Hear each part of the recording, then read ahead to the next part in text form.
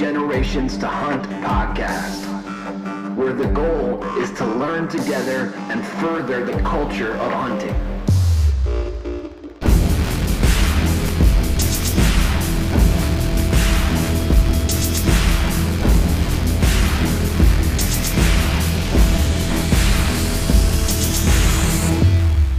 Thanks for listening.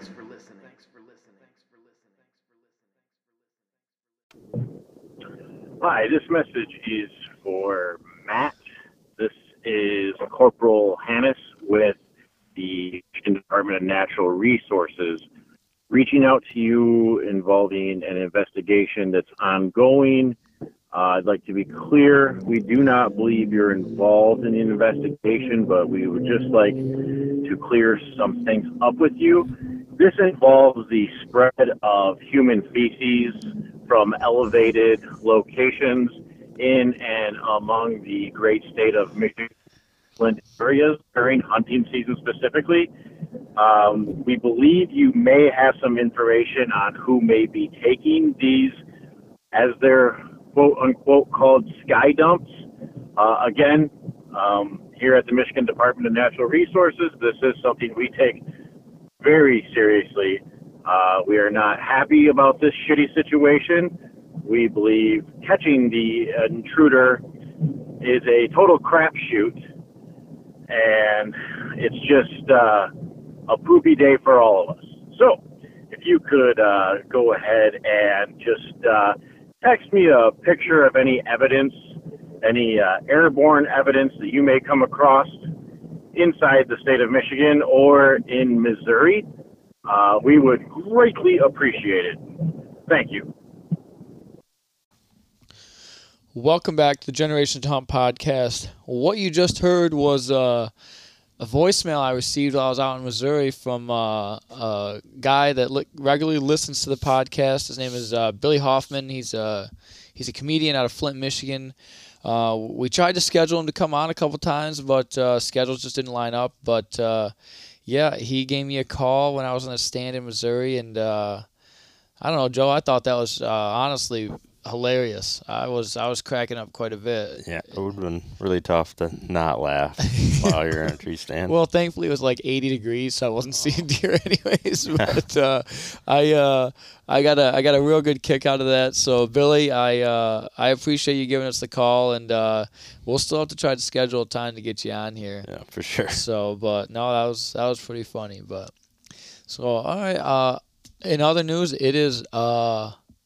it's rutting time, right? Today is November 1st, and no, today's November 2nd. Oh boy, see, I'm getting old. Today's November 2nd, and it is picking up. I think the weather's going to kill it a little bit, and I want to say kill it. I know people are going to kill me for that. It's the rut. Deer are going to get up. I 100% agree with you, but it's going to be 70 degrees. You'll never convince me that's not going to affect how deer move. But bucks and big bucks are getting put down.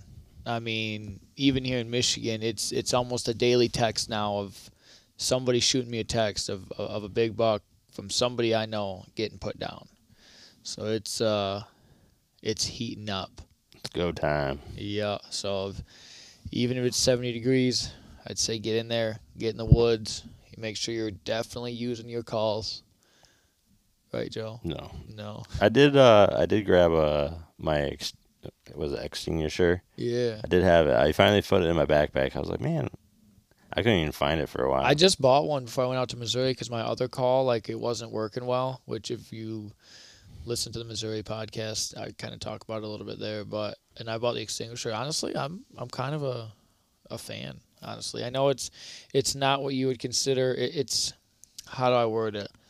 It's jumping on the bandwagon. You know, it's a mass-produced call, highly publicized call. Honestly, I grabbed it because it was cheap and it's just easy to use, and I like it. I'm a fan. I'm sure there's better calls out there, but yeah. I like that slide. Yeah, the easy use of it's nice, and I like honestly, you know why I like it is I've just had good luck calling bucks in with it. I mean, I can't now. you probably wonder, like, you keep calling these bucks. How come you ain't shot one yet? Well, just haven't had the right one come in. But, man, I got that video I sent you the other day, that 8-point that I let go. I called him right in. There's another video of a spike. I called in with him, right before that. And it's just, I've had more luck than normal. Maybe it's just the year, but Right. so Are you taking them in as bad sits if you get an opportunity like that, even though it's not a caliber deer that you're looking at? What do you mean, like bad sit? Like, are you saying like, oh, like that wasn't a victory in a sense of hunting? Oh no, like I would say my best sit this year. It's hard, man. I've had some good sits. When I came back from Missouri, man, I had some good sits, and none of them resulted in me shooting a deer, and only one of them resulted in me actually even seeing a shooter buck. For me, this is my favorite time of year because bucks are vocal, does will be vocal. You really get a good chance to sit around and watch how deer interact with each other, right? And now, don't get me wrong, the other good part is you see a doe, there's a good chance there's a big buck behind her, but, again, we live in Michigan. 130-inch bucks aren't exactly around every tree. So more often than not, I'm spent observing from a tree stand. And I would say this is how I really grew as a hunter and started to learn more and, in my opinion, started to have more success in just observing how these deer interact. And it's my favorite thing. I mean, so the first day I came back from Missouri, I seen 10 bucks. I don't know how many does, and man, I had bucks chasing everywhere. I had bucks grunting. I had bucks running all over the place. I had bucks sparring. Bucks responding to calls. I mean, it was a really good sit. Actually, I had a shooter buck underneath of me, but it was too dark. So I didn't really count that. That wasn't even one of the bucks I counted as seeing that day.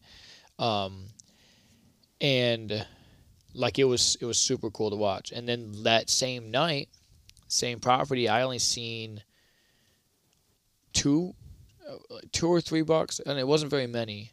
But one of them was a young 8-point. He come chasing down this doe, and he got underneath of me, and he snort wheezed right underneath me, completely like just unprovoked, without me calling to him or anything. And I think that's the first time I've ever heard that in person. And so I thought that was pretty cool. So Was it deep, or was it real subtle, or no? No, it wasn't subtle. It was like noticeable. Like it's not loud. Like it's not like a grunt, right? Right. Where it's a deep loud. Like it caught me off guard. So but it was a lot longer than I expected. Like I just thought it was like normally it's a shh, shh kind of thing. No, he just was a quick shh, and I was like, oh, okay, And it like buck I never even a shot like that right there just jacked me up. So just me sitting and not shooting deer is not a negative for me. Like, don't get me wrong, I love to shoot deer, but I love to sit back and just watch them interact. And this time of year, there's not a better time. I literally, even if I know a deer is 200-300 yards away, I'll pull my binoculars up on it and see if it's a buck or doe, and then see how it reacts to other deer coming into the field. Because I can't call that far, but, and you'll just watch them and just see how they react. And you can learn a lot from, you can learn a lot about how to Read body language. like read body language. You can even learn a lot on just how to call just by listening to deer around you and just trying to mimic that. And then, you just learn how deer might react to different situations. Like, don't slam your fucking antlers together while deers are so close and all that. I mean, they don't naturally just do that. I don't think that he meant to do it. I think he didn't see the deer was there. Oh, Yeah, I'll tell you, if you guys want to see some action, Public Land Prowlers is Spencer's had a year. I won't spoil it. He hasn't. I will say he hasn't killed anything yet, but he's been on some deer, and he's. It just, I think what could go wrong has gone wrong for him. So go. well, over. that's hunting though. Yeah. If everybody doesn't have times like that, they're probably not. I mean, it's just so easy for that to happen. I mean, some hunting will humble you so quick, and Yeah, you can practice all you want until a real life scenario happens or a real animal gets in front of you. It changes everything. It is. It can be very humbling, very quick, and it can be, at the same time, a huge ego boost really quick, right? Like, you can do everything right.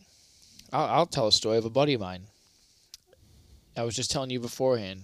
Big buck, right? In my mind, he didn't really do anything wrong.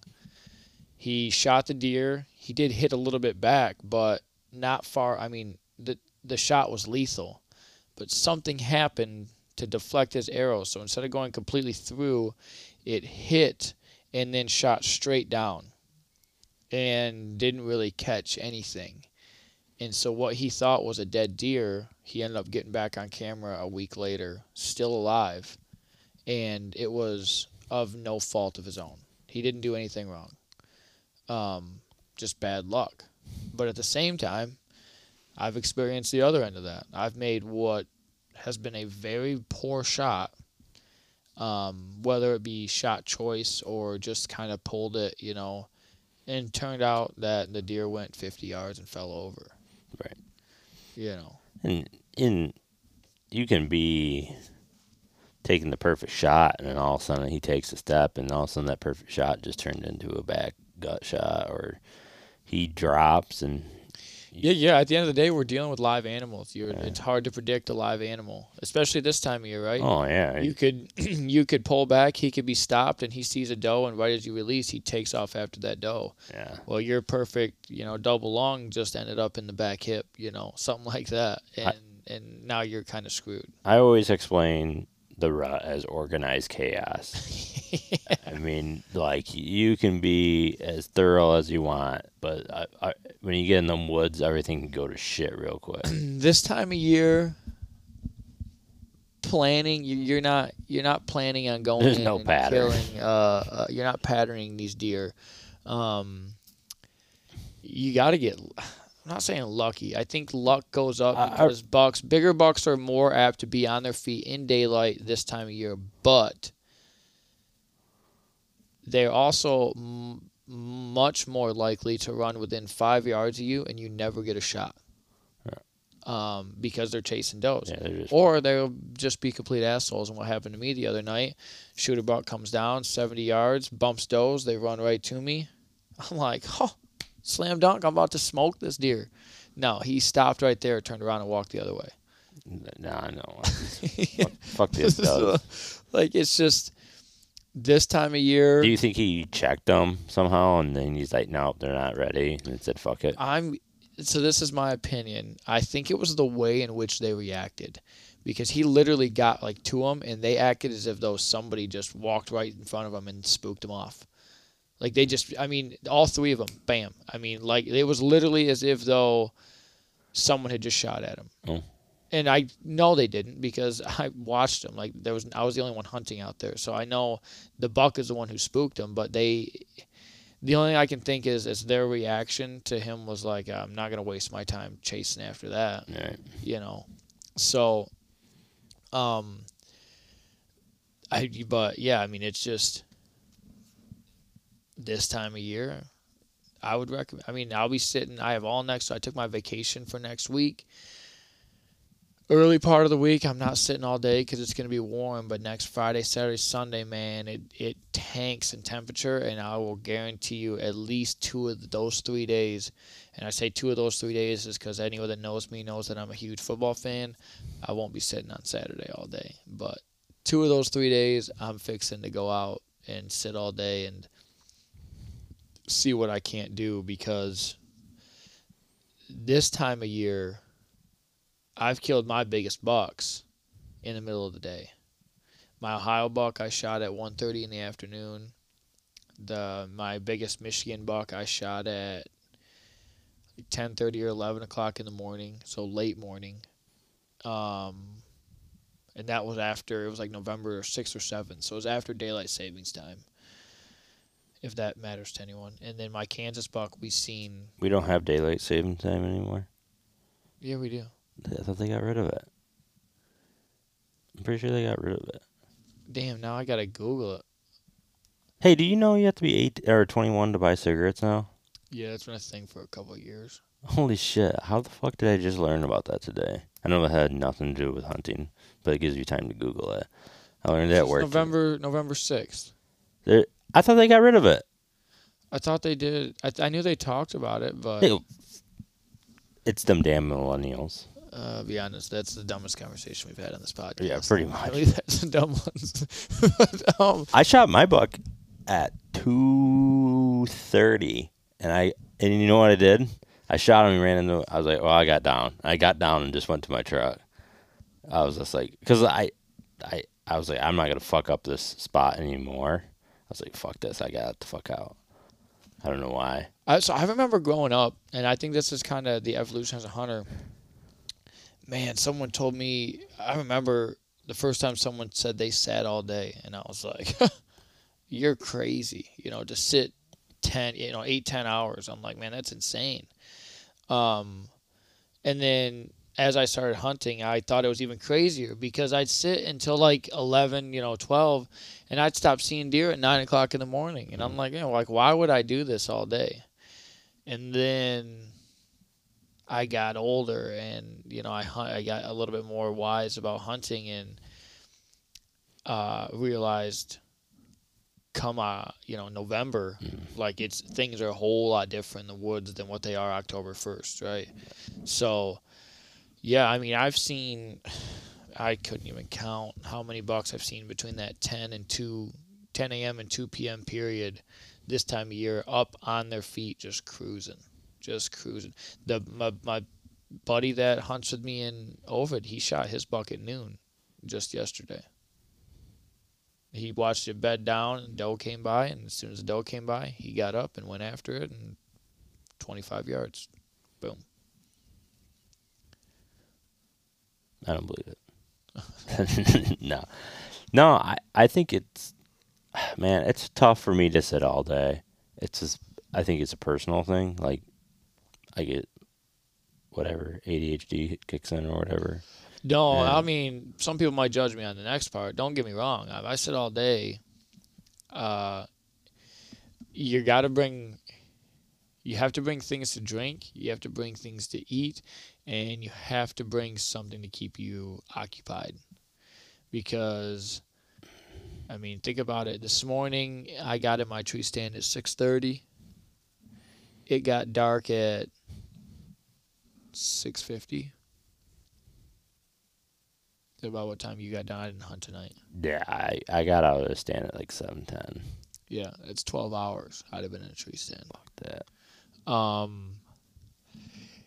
If you're seeing deer, it's not hard. No, you're seeing deer, your day goes by quick, right? But in my experience, every time I've ever done it, there's always been a lull of a couple hours where you're not going to really see anything. And yeah, I take my phone out, I take an extra battery pack, and I just scroll through Facebook. Sounds real fun. It's not exhilarating, but in my experience, it's worth it. When we were in Kansas for 11 days, of those 11 days we were in there, I think all but 2 of those sits were all-day sits. So I mean, it's not easy. Like, I wouldn't recommend you taking a first-time hunter out and saying, by the way, we're sitting all day. I think that's a good way to get them out. But for people that are looking to shoot a pretty good buck, or, they're trying to see more deer, I guess you'd say, or get get into hunting a little bit more seriously, I think all day sits this time of the year are the way to go. Especially, and I kind of depended on weather, right? I said the beginning of next week I'm not going to do it, right? Reason being is ultimately, like, it's middle of the day, it's going to be upwards of 70 degrees. Now, I'm not saying that a buck isn't going to get up and cruise and look for a doe in that temperature, but it's going to be, in my opinion, a little less likely, not to mention that sit is going to be a whole lot worse. Like, I would rather sit in a tree stand and it be 45 degrees in the middle of the day than sit in a tree stand and it be 70. Because that heat barking down on you is not fun. It's not fun at all. So have you been seeing more stuff during the mornings or night, or is it kind of just equal? Well, I have two drastically different properties I can hunt. I got one place that mornings is where most of my action's going to be. It's because it's a large swamp and everything's coming back in there. So the bucks are coming in there now to check and see if the does are in there, and the does are coming in there to bed down. So mornings out there have been fantastic. The other place, it's more open timber with fields, and mornings out there, I won't say they're not productive, but it's a lot slower than at night. But at nighttime, it's I don't know, I'm still confused on kind of where these deer pop out of, but nighttime, man, that property is popping with deer. But at the same token, the other property that's swampland, at night, it's not nearly as active. Even though those deer coming in bed down, you would think, oh, well, I'll see them come back out in the evening. It's almost rarely the case. They either skirt around or they, at some point during the day, get up and move down to the neighbors to go out to their field. And since I can't shoot onto their field, I'll see a bunch of deer. Don't get me wrong, but I can't shoot any of them, so that I don't really care about deer I can't shoot at. Yeah. I do have a question, since we're talking about being on somebody else's property on an ethic, moral level, right? What do you say? So I got a drainage, and I had an opportunity. The property line is the drain, and this buck is cruising down the center of the drainage. Are you shooting on that line, or are you not?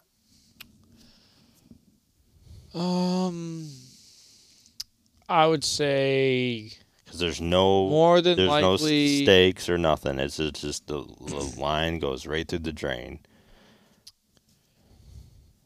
I mean, legally, I would say you'd probably get away with it. I mean, I'm not talking about legally. I know I would get away with it. What I would end up, I guess I would do is I would go and talk to the neighboring landowner and just kind of say, hey, look, if this deer is coming down this drainage area, what's your opinion on you and I shooting into it, right? Like, I have much more defined property lines where I hunt. Like, where I hunt, I have a field edge and then the woods. Well, I know if the deer's in the field, it's on the neighbor's property. I can't shoot it. But I know if it's in the woods, I can shoot it. So, yeah, if the deer is standing in the woods, I'm going to shoot it. And if he's in the field, I'm not going to. And I've had that exact scenario play out. Is there barbed wire fence or wire fence? No. Oh. You could see the defined. But at the same time, I also know that, okay, so the deer's like right on the edge. If I shoot that deer right on the edge, like, the neighbor isn't going to be overly upset. Like, he's not going to get all mad about it, right? Now, if I shoot that deer and he's 5 yards onto his field, he's going to be pissed. Well, yeah. And he has every right to be. But I don't know how I'd handle it. I mean, as far as my first step would be to talk to the neighboring landowner. It's the easiest way to solve that whole problem. Because you ultimately, okay, if I shoot this deer here, he's not going to be upset. Or if I shoot this deer here, he's going to be mad. And the reason being is you don't own the land. You're leasing it, right? Correct. So is being able to still hunt there more important than one individual deer? In my mind, the answer Let me is tell always you going this, to be no. this buck was about 130 inches. Well, right, but what happens if you do lose that place to hunt? I don't know. Right. So I guess I go to public land, go hang out at Rose Lake. yeah. So I mean, so in my mind, I wasn't gonna shoot.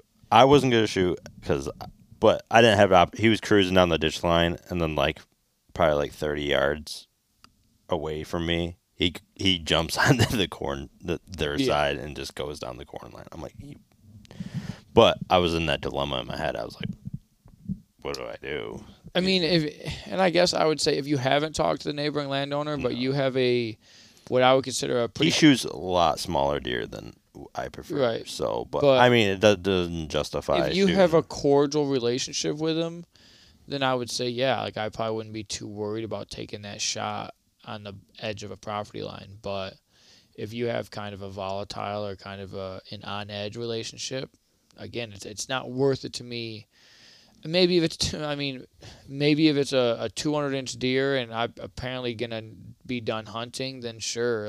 But and even then, it's just easier to make friends with your neighbors than it is to make enemies. Yeah. So I can tell you, I personally would not be mad if somebody shot on without asking me, because technically I wouldn't care either. Because technically, half is on my property, half is on your property, 50-50. You know what I mean? Yeah. I'll be honest. But, If I owned that property, I personally wouldn't care less. No, but now, and I wouldn't even be I'll be honest. I'd probably be more generous than others. What is 3 to 5 yards, on my property? Now, if we're talking, you set your tree stand up and it's facing into my property, yeah, we're gonna have an issue. But if a buck walks by, especially a good buck, and someone shoots it and it was just a couple yards into my property, I personally wouldn't care. Now, don't get me wrong. I would not fault someone for getting upset about that because ultimately it is on their property. right. But I don't.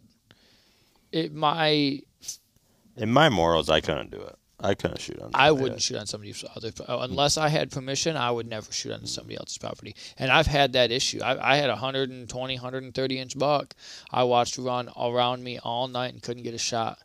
Well, he finally gave me a shot at 30 yards. But he couldn't have been 2 yards onto the neighbor's property. But for me, it wasn't worth it to possibly lose a place to hunt and get in trouble and piss off neighboring landowners for the future if I didn't get kicked off. Because that's technically poaching, isn't it? I'm not sure if they.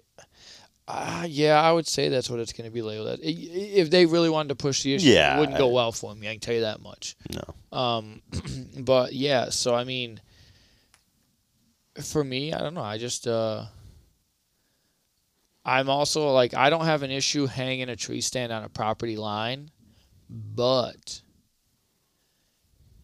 I will not face it into a neighboring property. I'm going to shoot into it. Right. Ultimately, some of the places I hunt, I have it on a fence line with 2 fields that are adjoining. So what happened is when there's corn, the deer will filter out of that corn into the field I'm hunting on. Now, if it a lot depends on your relationship with your neighbors. If I didn't get along with those neighbors, I wouldn't do that. And the reason being is I'm not going to shoot a deer, he'll run over into their field, and then them tell me, no, you can't go get it. Right. But I wouldn't say that I'm friends with my neighbors at this property, but I have their number. I'll text them, here or there, see how things are going. We have what I would say a cordial relationship. And as long as I keep respecting the boundaries of where I'm hunting, then I know it's going to stay there. So I know me putting my stand there is not an issue. And I've talked to him about it. If that's a problem, I can move it. And they said, as long as you're not shooting out into our field, we really don't care. But I don't know. I think a lot of hunter disputes could be just solved by talking to people. Right. And just being nice. I mean, I have Mike's property. The guy that lives next door, he's an older gentleman. He kind of struggles to get around a little bit, but he still wants to go hunting. Well, I think Mike, when he's up, he's helped the guy out a couple of times, just with odd and ends things. And then tomorrow, he sent me a text today. He said, I got the clear to go hunting. And I was like, all right, man, I'll be over tomorrow afternoon. I'll get your crossbow all cocked back. We'll get you walked back to your blind so that way you can hunt. And, what's that, 10 minutes out of my day? And that dude's whole, at least month of November, is going to be made just because I took 10 minutes out to go help him. And now that small gesture is going to make it to where I can 100% go over and track on his property. I can 100%, if I needed help with something and I didn't have, I needed someone to come out, I know I could call him and help him out. I don't know if it would get me a place to hunt, but I'm not necessarily looking for a place to hunt over there. I just like being nice to the neighbor. There's no reason to just be. You hear of so much negativity with property owners that I've always just tried to at least be cordial and try to respect people and figure out where their boundaries are, and then stay within those to prevent any sort of negativity. Even if you don't have boundaries, you do have boundaries. Like sometimes I just think there's a code of ethics. Like I was telling you that scenario where there's a guy that has just a field and it butts up to our wood line, and he has a tower blind, and then he has a food plot. And they come out of our wood line, and he shoots them in the food plot and all that. And he does have a cornfield, but the cornfield's gone now. And the neighbor of his property, because it doesn't butt it's like the corner. If you corner cross, they put their pop-up blind on the corner of their lot, right next to his food plot. Why would you do that? Why would you purposely intercept deer from this guy? That's just so wrong to me. Especially because I imagine that pop-up is within probably 100 yards of that dude's blind. Yeah. It's less. Because the tower blind is from the food plot's maybe 45. So that pop-up blind's 70 yards in the middle of a field, because that guy doesn't have no woods or nothing. Yeah, I would say that either someone's doing that to send a message, or they're just being a jerk to be a jerk.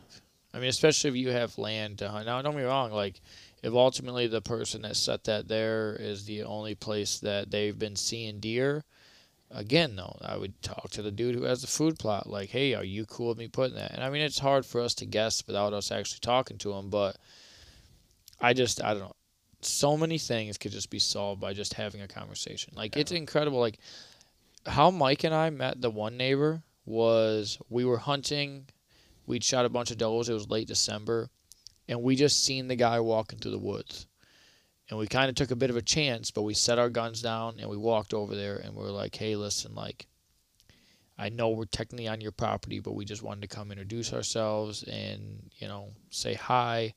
And it wasn't like he was coming out to hunt or anything like that. He very clearly had just seen us dump 3 deer that he ran to us. So it wasn't like he was too, I guess we weren't going over there ruining his hunt. And his response was actually oh no, I'm really glad you guys came over. We wanted to meet you guys and stuff like that. If we never would have done that, we never would have been able to talk to those guys. And then I think the very next year, I shot a deer and it ran over there. Instead of having to search down a landowner or track down a landowner, I shot a quick text over to him. He sent back, you guys are good to go. And that's all it took. I don't remember how we met Daryl. Daryl's the old guy. I think he stopped and talked to us one day. Daryl Dixon? No, Well, I know his last name. I just don't know. No. Daryl Dixon's the guy from Walking Dead.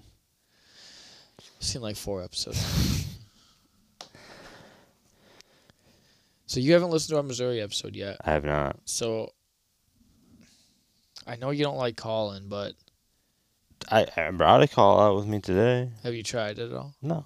I had fucking deer all the way around me. I couldn't call. That's a valid point. Yeah, like, if I really even wanted to, like. Yeah. And the only one I really wanted to do was a snort wheeze, so I didn't even need a technically. I needed a call. Oh man, dude! I always throw one little grunt out there before the snort wheeze. So like I'll hit it and I wait for them to look up, Yeah. like not look up, but they'll look around, and then I hit them with that snort wheeze, and boom. I will tell you one thing I have learned about calling is Tone.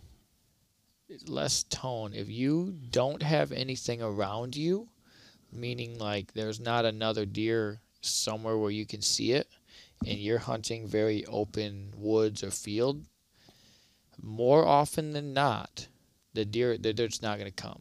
Right. And the reason being is they can hear it, but they can't see it. And if they can't see it, they're not going to go check it out. There's not going to be like, wow, I just heard a deer call on this open, on this edge, and I just looked to this edge, and there's no deer in the field. So. But if you are hunting thicker areas, such as like swamps, high grasses, stuff like that, deer are more likely to listen and trust their nose and their ears than their eyes. Yeah. So like if you are hunting like thick areas and you're hitting a grunt, first off, it's still situational, but you can't be out there blowing on a grunt call every 10 seconds. But what about my Joe can?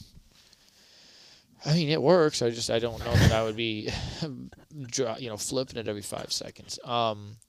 But if a buck, if you make a believable sound to a buck, and they can't see in, like there's a lot of cover in between you and them, ground cover that is, not tree cover, but ground cover, they are more likely, in my experience, they're going to be a lot more likely to come over and investigate, hey, what was that?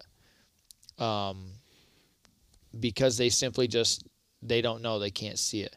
They are also going to be a lot more likely to cut downwind to you. Yeah. You have to be careful of that. That's. But decoys, I'm really starting to get intrigued by decoys. So Mike did it last year, Shawnee did it this year out in Missouri, and then another buddy of ours, JT, actually grunted in a deer with a decoy. I used to think I have to use a decoy, it's going to get a big buck to come in here and fight, this decoy. But I don't know how many times I could have taken a decoy out, and just them seeing that deer may have changed their mind on whether they were going to come or not. Even the other night when that doe, that buck bumped them does, if I'd have had a buck decoy or even another doe decoy in front of me, there was a good chance he'd have come and investigated it. What decoy would you use? Oh, I don't know. I forget what the dude's in Missouri. He bought one, and it moved in the wind. The Reinhardt one? Because that's what I got. I don't think it was that. This one's like super skinny. It's like this fucking. No, not this one. I don't know what it was called. Oh. I see a lot of people using that one that's like almost like a blow mold. The Boss Buck? I think it's a Boss Buck, but they're taking the head off and putting a real taxidermy head on it. I'm not going to do that. Why not? I don't know. So he was telling me, our outfitter was telling us, like, he doesn't like the Boss Buck. He said it's too big. He said... yeah, less dominated buck. Well, he said he's seen pretty good bucks see it and not want to come in because it intimidates him. So the one he got's a little bit smaller, and Shawnee called in a spike with it. So I don't know. I'm probably not going to invest in a decoy this year just because I bought 2 cell cams recently, and I got to be careful because I have a kid on the way, and I can't just keep buying things that aren't really necessary. Sure, just charge it. They don't. Just charge it. Yeah, that's great financial advice. As if credit cards don't have a 25% APR. I don't know. This is the one I have, but it's like only like 6 or 7 inches thick. No, it's not that one. He's got one like the head. Because this like pivots and all that. You see like what I'm saying? the head, like the way it would sit in the wind, like the head would move and turn. Really? And I don't know. Shawnee used it. And he loved it. So. Well. What's your rut report been like? I know we talked about it a little. Oh, my rut report? Yeah. Well, today's like my first like true rut activity I really seen. Like I seen like checking and dogging and like not dogging. What's it called when they're nose to the ground? They're just cruising. Is that just something? Yeah, I know it, and I'm with you on that. Like they're just nose to the ground. They're just basically looking. Scent checking for does. They're basically scent checking. Okay, so but yeah, I seen that stuff like maybe this weekend, either last weekend, and a couple of days before that. But I sat today, and I just seen multiple little bucks just going out there checking does, and then I had one bigger buck. He was out in the field, and he was just dogging does and herding does and just running off all these bucks that were trying to get in the field, not even getting close to the does. So that's like what I'm seeing right now. So that's why if I really wanted to snort reeds, I don't know if I would have shot that deer. I couldn't really tell. He didn't look. He was very tiny, not tiny, not small. You said it right the whole time. Okay, I'm just making sure. But he didn't have the girth I think I wanted. I couldn't tell. He was like maybe like 70 yards. So, see, the other thing, I know you don't like calling, but I'll call to a spike. I'll call to a 6-point. If there's not, like if it's just kind of alone. And the reason why I do it is because I want to see how they'll react to it. Yeah, but the problem with why I couldn't call, even if I wanted. I know tonight your situation was different because you had deer all around you, but I'm just saying like it's not. Now I'll say October 1st, things like that. I'm not taking a call out, but the third week in October, I'll start taking them out. And now I'll be honest, I will not get aggressive. Like if I hit it once or twice, and he doesn't, whether it's a spike, 6-point big buck, it doesn't matter, and they don't respond to it, then I won't. I'll just put the call down. Like I'm not gonna sit there and grunt at him until I'm blue in the face in the hopes that he'll come. But like, I will grunt or I will snort wheeze at any buck that I think I can hear it for one reason only, is to see how they'll react. Just to learn, oh, like that didn't really work, or wow, like that in that scenario that worked really well. Why did it work well in that scenario?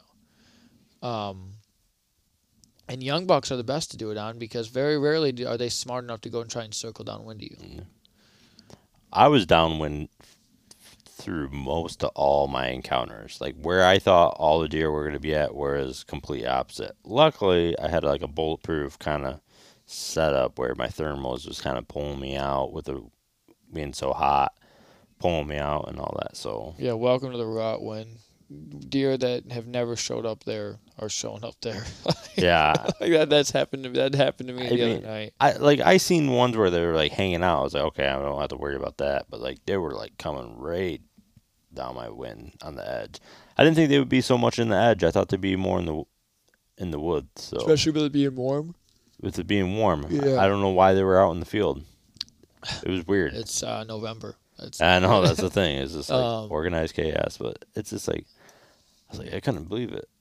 But I seen a lot. I think, like I said, I had a lot of encounters. Probably like 20, around 20 shot opportunities on deer.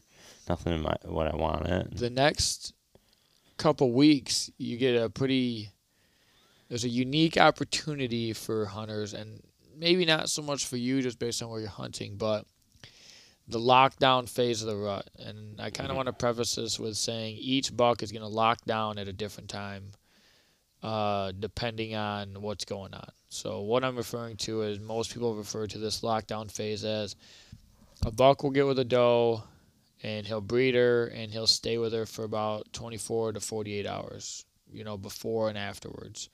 And in that time, wherever that doe goes, that buck goes. So they'll generally pull them off fields. In my experience, they'll push them off the field and they'll go bed down somewhere for, a couple days. And then now they'll get up and move around. But generally speaking, they'll be in a core area. The buck is going to have them generally away from fields. And the reason being is he doesn't want to spend his whole time fighting off other bucks with this doe in heat.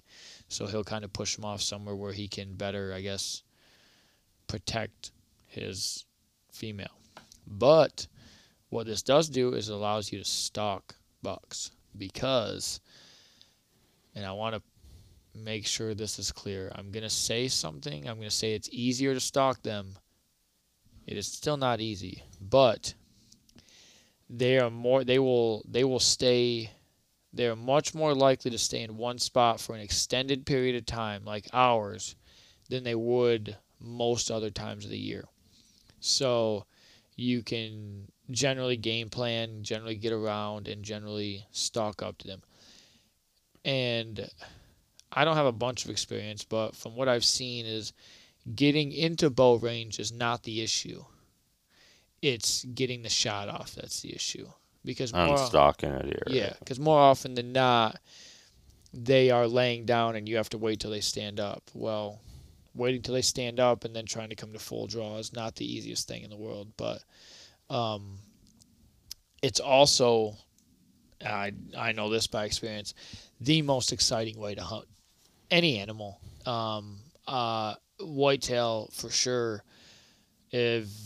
If you ever get a chance to spot and stalk a whitetail and you are successful at it, you're gonna want to do that every chance you get. Like I'll tell you right now, the second I get a chance to do that this year, if I do, I'm getting out of my tree and I'm gonna go spot and stalk that buck and try to shoot him. Just because I did it last year in Kansas, and it was the most exciting, single-handedly most exciting thing I've ever done while whitetail hunting. Have you ever spot and stalked a deer? Yes. Did you kill it? Yes. It was the doe. Oh. And it was pretty easy in my eyes. Yeah. For my scenario. I did have a bunch of fail ones too, so but I just seen it was in my back meadow, and I was in a stand already, and it came and bet it, and I got down from my stand, and then came over, and then it stood up, and then I just blasted it. Gun or bow? Bow. 32 yards. I actually have it. I had it on GoPro, but I don't know what happened to that thing. Your GoPro's I see it right there.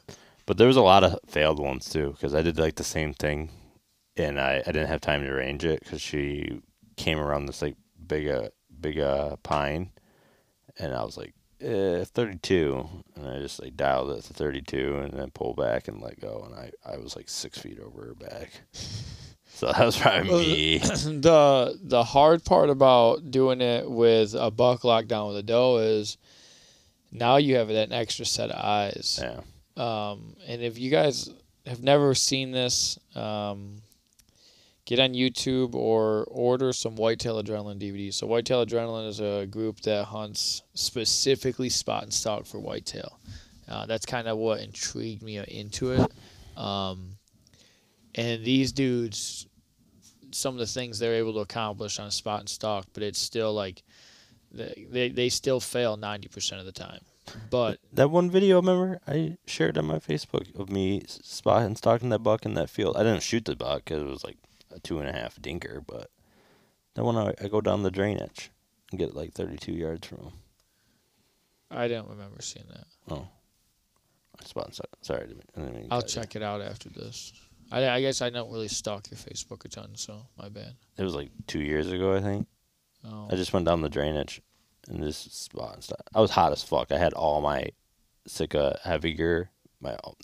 You would think moving slow, you'd be not that warm. Dude. It is. I'll tell you right now, that was one part of last year when I did it. Because I'll be honest, I've only ever done it once. And when I did, I was like, dude, I had to take my hat off. Like I was sweating, and it was windy, and I was like barely moving. It's because your adrenaline is just through the roof the whole time. So yeah, but I'm looking, man. I did it one time, and I'm just waiting for the next opportunity because it was that cool. It's very cool. Very cool. So, what are you looking for right now in a spot? Are you looking for certain spots? Are you looking for food? Or are you kind of just going out there just with past history of? Are you sticking to mostly all your your private spots right now, or? Yeah, I'm strictly private. I mean, right now, I next week being on vacation, I might sneak into a public land spot. See what I can come up with. But in this time of year, I'm looking for where I think does are gonna be. Like that's why where I hunt in Corunna in the morning, I know I know for a fact does are gonna be in there, and I know for a fact that bucks are gonna be in there checking them.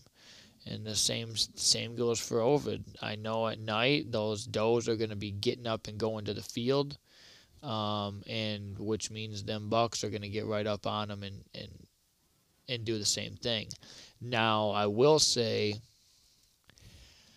I have started to tend to avoid sitting on field edges and getting into the woods because what I'm noticing is a lot of chasing, a lot of rutting activity, whether it's fighting, sparring, chasing all around, is happening more in the woods than I'm seeing it happen into the fields. Now, don't get me wrong. Like, you'll see it out in the fields, and I've seen it out in the fields, but... That's all I've seen today.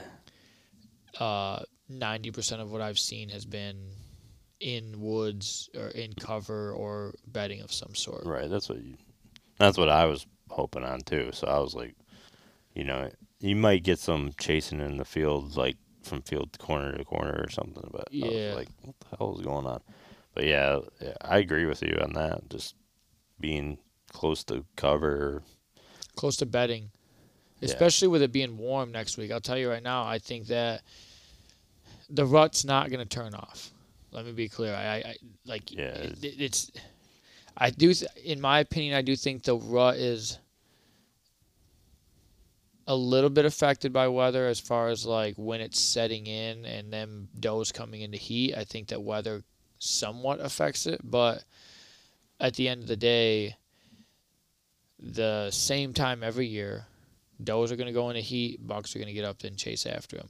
Now, a 70-degree day is not going to make a buck stop chasing, but I think what it does is it makes the does more apt to just sit down and just stop moving. So then the buck is going to do the same thing. He's going to sit down and he's not really going to, but the other thing is they have what's the equivalent to you and I about 4 winter coats on trying to run. I mean, imagine if you put 4 jackets on and tried to run around, you're going to get exhausted quite a bit faster. So he's going to have to take more breaks. So during that 70-degree weather, I think deer are going to be a little bit more apt to relax a little bit. And I want to say not relax, but not push as hard. But I think at night, they're going to, like, in darkness, when it's a lot cooler, you're going to see a lot more activity when you can't shoot them. But if you have next Friday, Saturday, and Sunday off and the weather holds true, I would highly recommend you getting into a tree stand and you sitting all day because it's about to go from 70 to the middle of the day to about 45 and down to, I think one day said 29. And I will guarantee you deer are going to be on their feet then. Promise? Is that guaranteed? Is that a Matthews guarantee? Yeah, I'll guarantee. Yeah, I promise deer. I'm not saying you're going to shoot one, but I'll guarantee you're going to see an uptick in activity of deer running around. All right.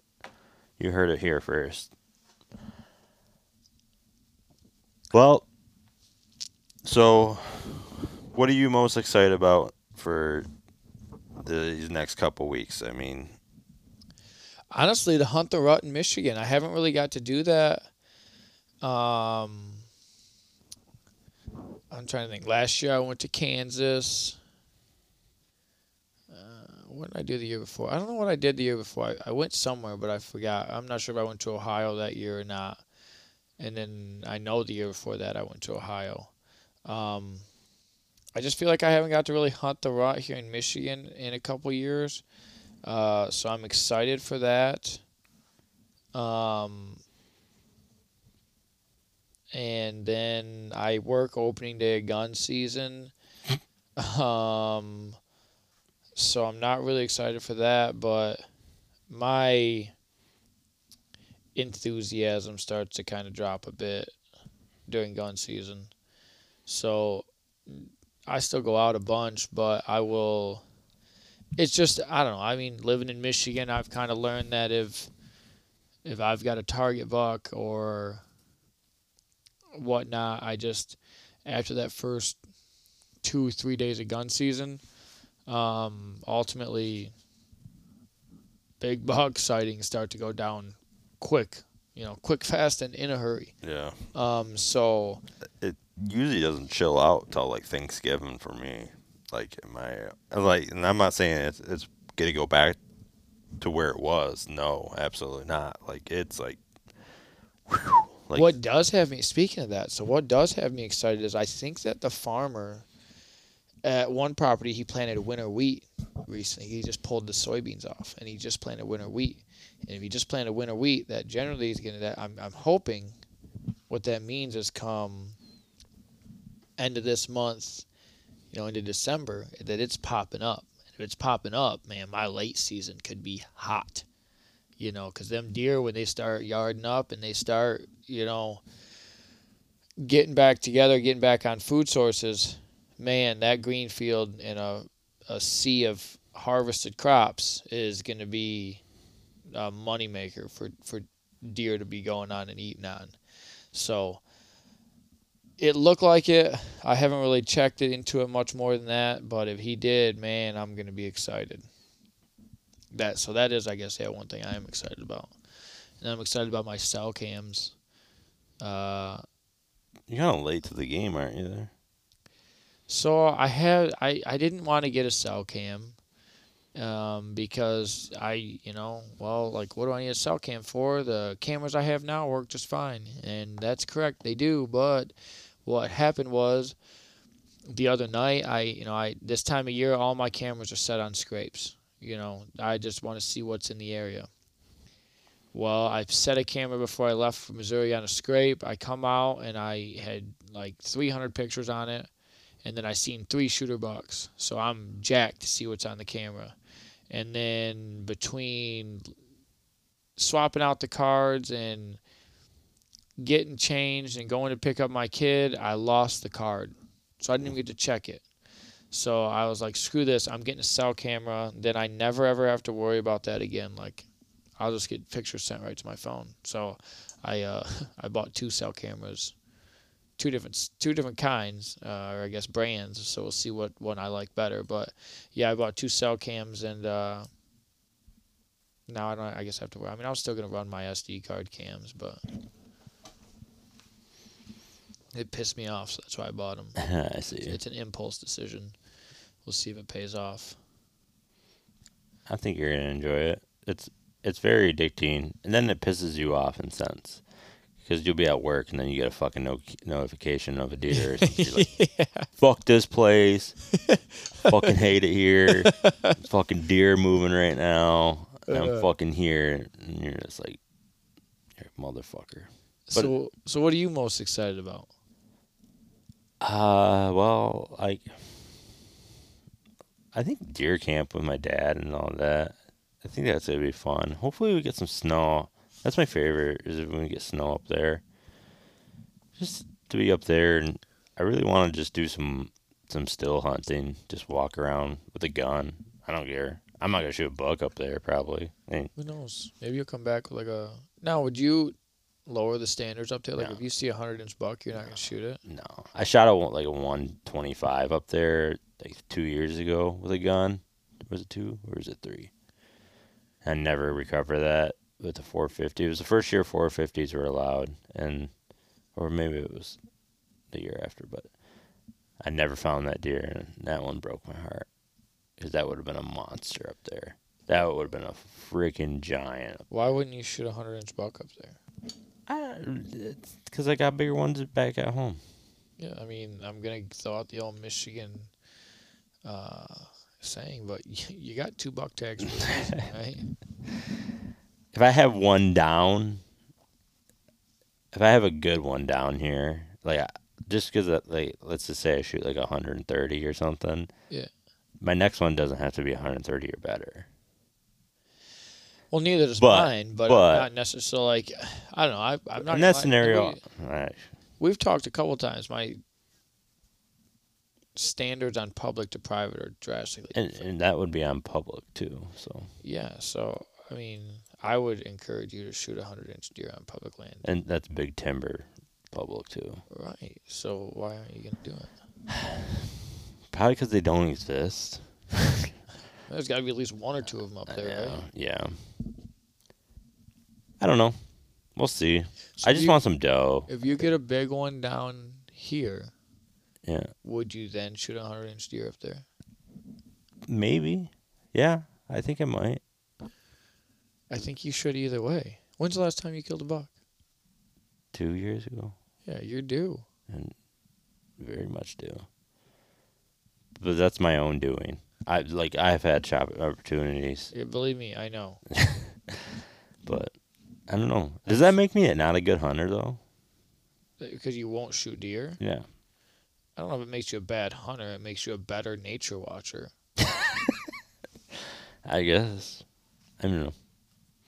I mean, I feel like that's how I felt this year. I mean, I've passed a couple of nice bucks. Yeah, for sure. You passed some really nice ones and some chip shots. No, I normally would have shot, but you know, I've kind of decided I want to shoot a buck in Michigan that's 120 or better, and so I do have this question.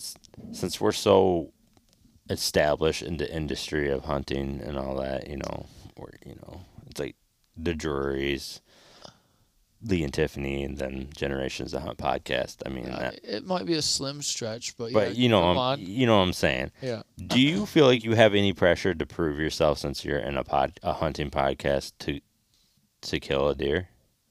No, no. I mean, at the end of the day, the issue is more of how much do I care what other people think than what I'm doing, right?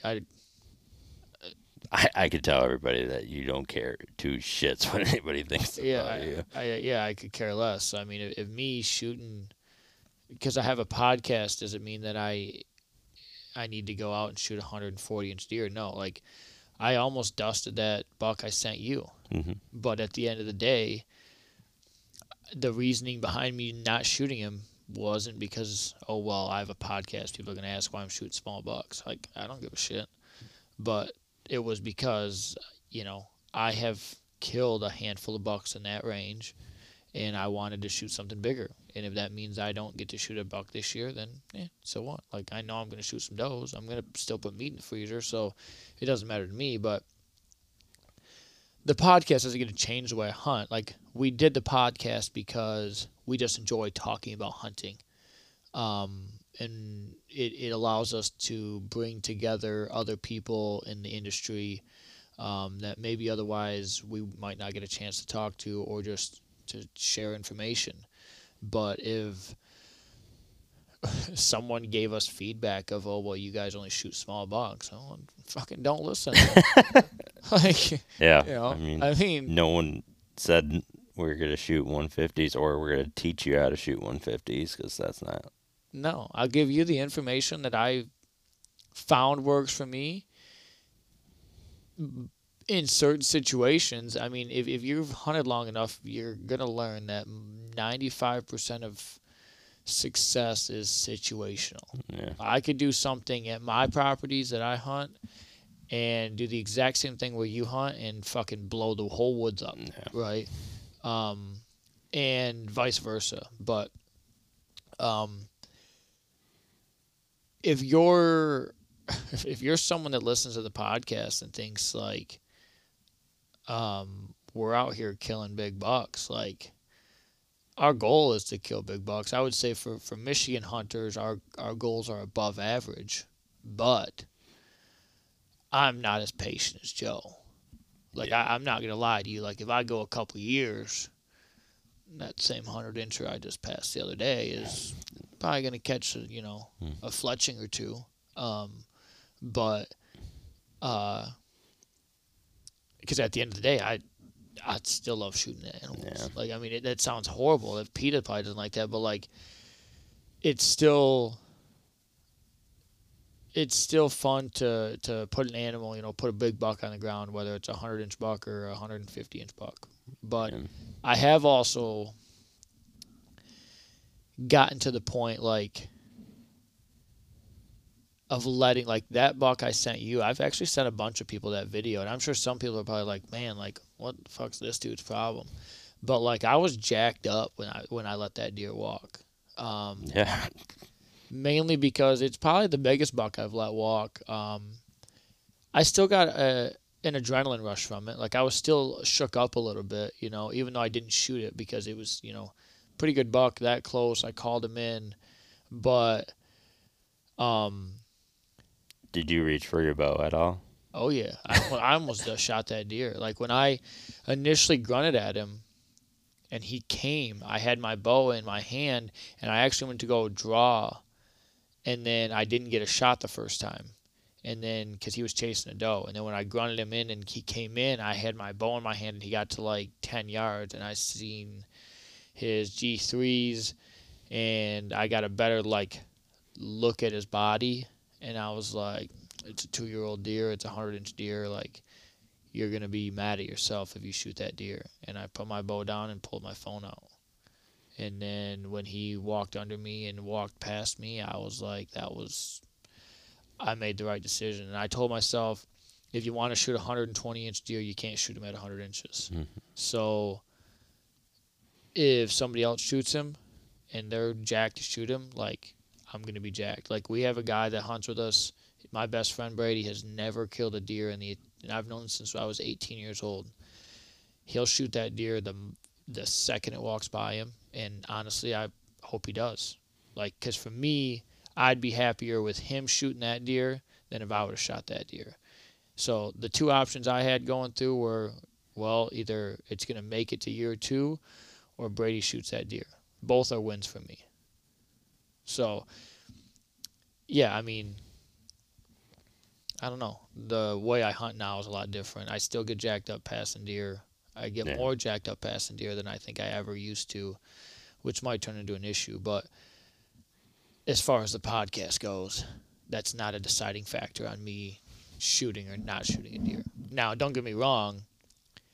When I shoot a deer, the podcast comes in because now I get to, like, I think about the podcast because now I get to tell the story again, which anybody that listens to this and knows me personally knows I love telling deer stories. Right. So that's the only time the podcast really comes in.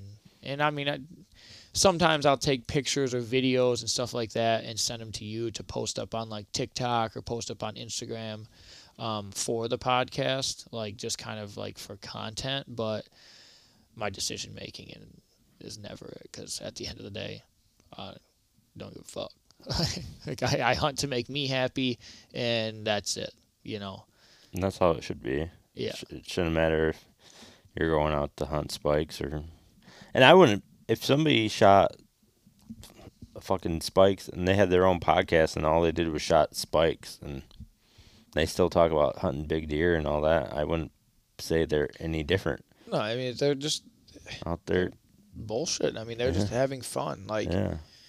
It's deer hunting. I mean, I don't know. Like them 2 deer I killed, earlier this year, man. I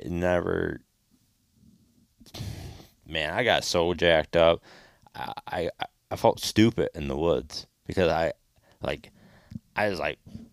just shot 2 deer in 20 seconds. Holy moly! I'm like, dude, it was like one wasn't a great shot and all that, but I was like, well, didn't look so bad. I was like, let's take down the stand. And I was just like, and I walked up and I just seen blood on the other one, and blood on the other arrow because they both broke off. I was just like, this like game over. I was like losing it. I was like, I'm going back to camp, and I was so, I don't know. Them 2 deer meant a lot to me. Yeah. I don't think people can understand. I mean, maybe if everybody listens to Hunter, they'll understand. Like I shot a bear. I think them doe were more exhilarating than shooting. Well, I mean, a bear. it's cool to go back to camp and like that part of like that's why I love going on those hunting trips. Like to go back and talk to everyone, listen to all the excitement.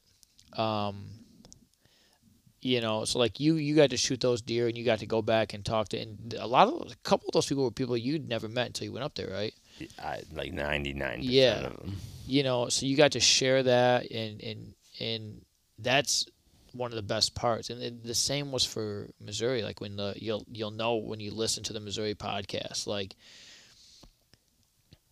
nobody killed a deer, but we would see big bucks, and man, we couldn't wait to get back to camp and share it with Steven, the guide, or share it with the people. Like literally tell the same. Like we already told each other via text, like, but we wanted to tell it again, and it's just, and that's part of the reason my Kansas hunt will always be probably one of my favorite hunting memories, was because you got to share it with other people. Yeah, that's what. And then like for you did it up in public land. You know, you scouted all that and stuff like that. When you put a little bit more work into it, it means a little more. Yeah, for sure. Even though, you know, it was a couple of does, right? It's not like it was a world record buck, but them couple of does were earned a little bit more than what you might get back home. Yeah.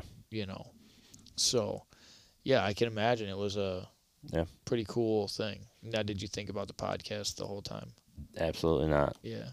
Do you think that you changed the way you hunt based on what people think? Your small time podcast? No, I absolutely not. Like, I don't. Like, yeah, I'm always thinking about bettering the podcast. Would it be a better story for a bigger deer? Of course, that's whatever, but that's not going to affect my decision. I was passing them deer before I had a podcast. Yeah, you're pissing me off before we had a podcast. Exactly. So I mean, that's I'm chasing a different kind of high. You know what I mean? And two doe can do it, or it has to be 140 My inch butt. issue now is I'm starting to get a little too stingy on does during bow season. Like I Am I rubbing off on you? Well, I want to kill deer with my bow, but like, man, the last 2 years, I don't know what the issue is. Like, I need to get my head out of my ass and start like shooting some does early season. Because I keep like, I don't know, man. I don't have a good explanation for that. But now during gun season, if it don't have any buttons on it, it's fixing to get dropped. Like, yeah. And then, you know, it's just, I don't understand why. Because I would much rather, if you gave me, Matt, you either have, you have one choice to hunt with the rest of your life, bow or gun, I would say bow. Oh, yeah, for sure. My dumb ass won't even shoot anything with it, but I'll go out with my 350 and just start dumping deer. Like I'm excited to use that gun, too. 350? The 350 Legend. I love mine. I ordered a barrel, and it's probably not going to come in time for gun season, so I'm about to just go buy a fucking gun.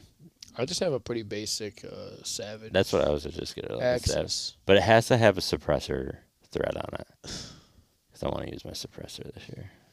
I don't know if mine has a suppressor thread on it. I doubt it. Because I have never looked into that. But I would imagine it doesn't. Yeah, you're right. But that's what I really want to use. But not for down here, though. That's for up north. A 350? Well, I can use my 6.5 up there, but... Yeah, I'd rather use anything. I mean, 243. I don't own a 243. Don't know what to tell you then. That's like the most popular caliber. Yeah, I don't know. That's what I used when I went up there. I borrowed it. Mm. Well, any closing arguments, questions, concerns? No, we didn't argue at all today. Today went well. Yeah. Mike's going to be so proud of us. Yeah, we're getting along.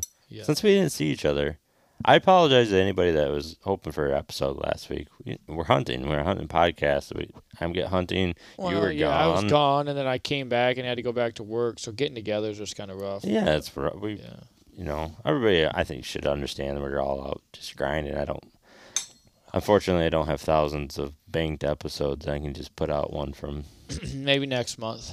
maybe next time. But no, I mean, other than that, I would say check out Billy Hoffman. I thought that was pretty neat that he just shot me that call, and I thought it was pretty funny. Yeah. I believe he's part of what is it, Dad Bod Comedy? Dad Bod Comedy Tour. Yeah, I don't want to mess that up. So I'm pretty Billy, sure. if we messed it up, I apologize. But Billy, he listens to almost all the episodes, if not all of them. So we appreciate the fact that you do spend time and listen to him. And then, guys, go check out. I know he has stuff on YouTube, and he's a local guy. He's right from Flint, Michigan, and he's pretty funny. And hopefully one day we can get him on here and share some stories. I imagine that would be quite the episode of us trying to keep it together. Yeah. Yeah. So. But other than that, I don't have anything. Hopefully next week I'll tell you about the 200-incher I shot. Yeah, you got it too. Podcast Fused 200-incher. Yeah. Trophy tape approved. So, but other than that, I don't have anything. I'll see you guys next week. All right.